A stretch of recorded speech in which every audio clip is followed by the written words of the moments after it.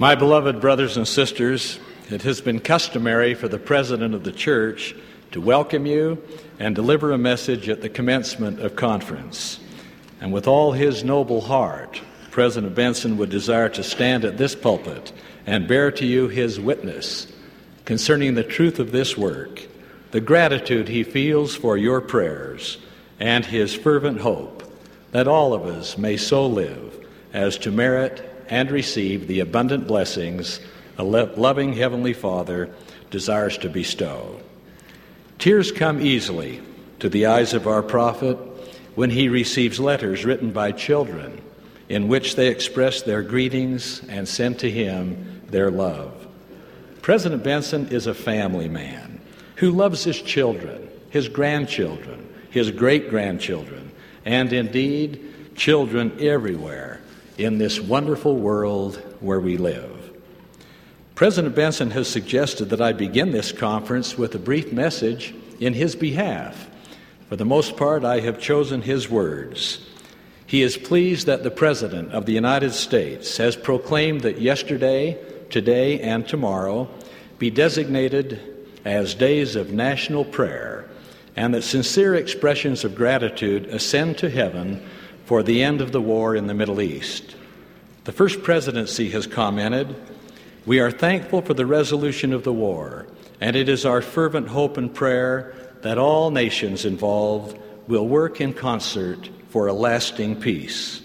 The collective prayers of the nation and the world should focus not only on a lasting peace, but also on the needs of the many on both sides who lost loved ones and endured suffering in the conflict." President Benson has stated, "The price of peace is righteousness. Men and nations may loudly proclaim, 'Peace, peace,' but there shall be no peace until individuals nurture in their souls those principles of personal purity, integrity, and character which foster the development of peace. Peace," said he, "cannot be imposed. It must come from the lives and the hearts of men. There is no other way." President Benson has urged, if we would advance in holiness, increase in favor with God, nothing can take the place of prayer.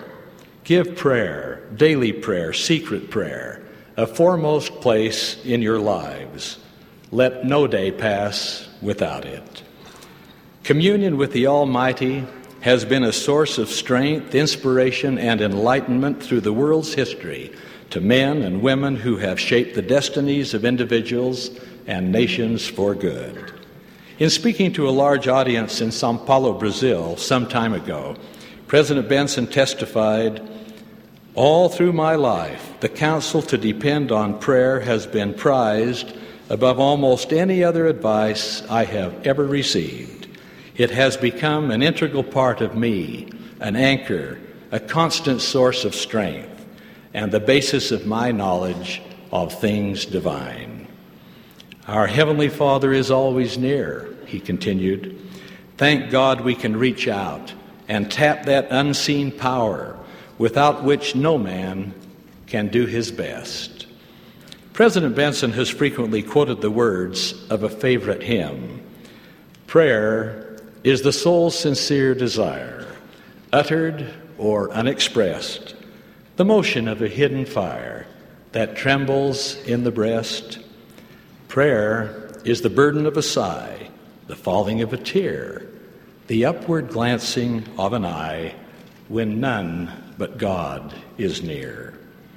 O thou, by whom we come to God, the life, the truth, the way, the path of prayer thyself hast trod.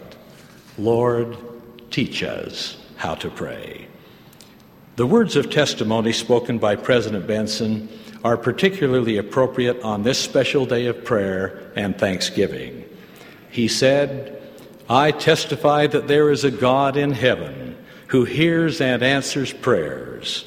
I know this to be true, for he has answered mine.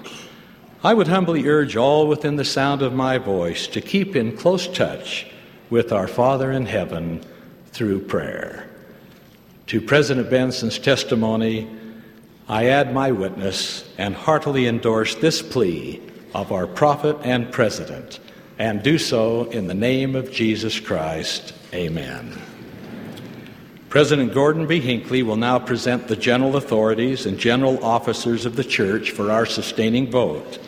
And then Brother F. Michael Watson, Secretary to the First Presidency, will present the statistical report for the church for the year 1990.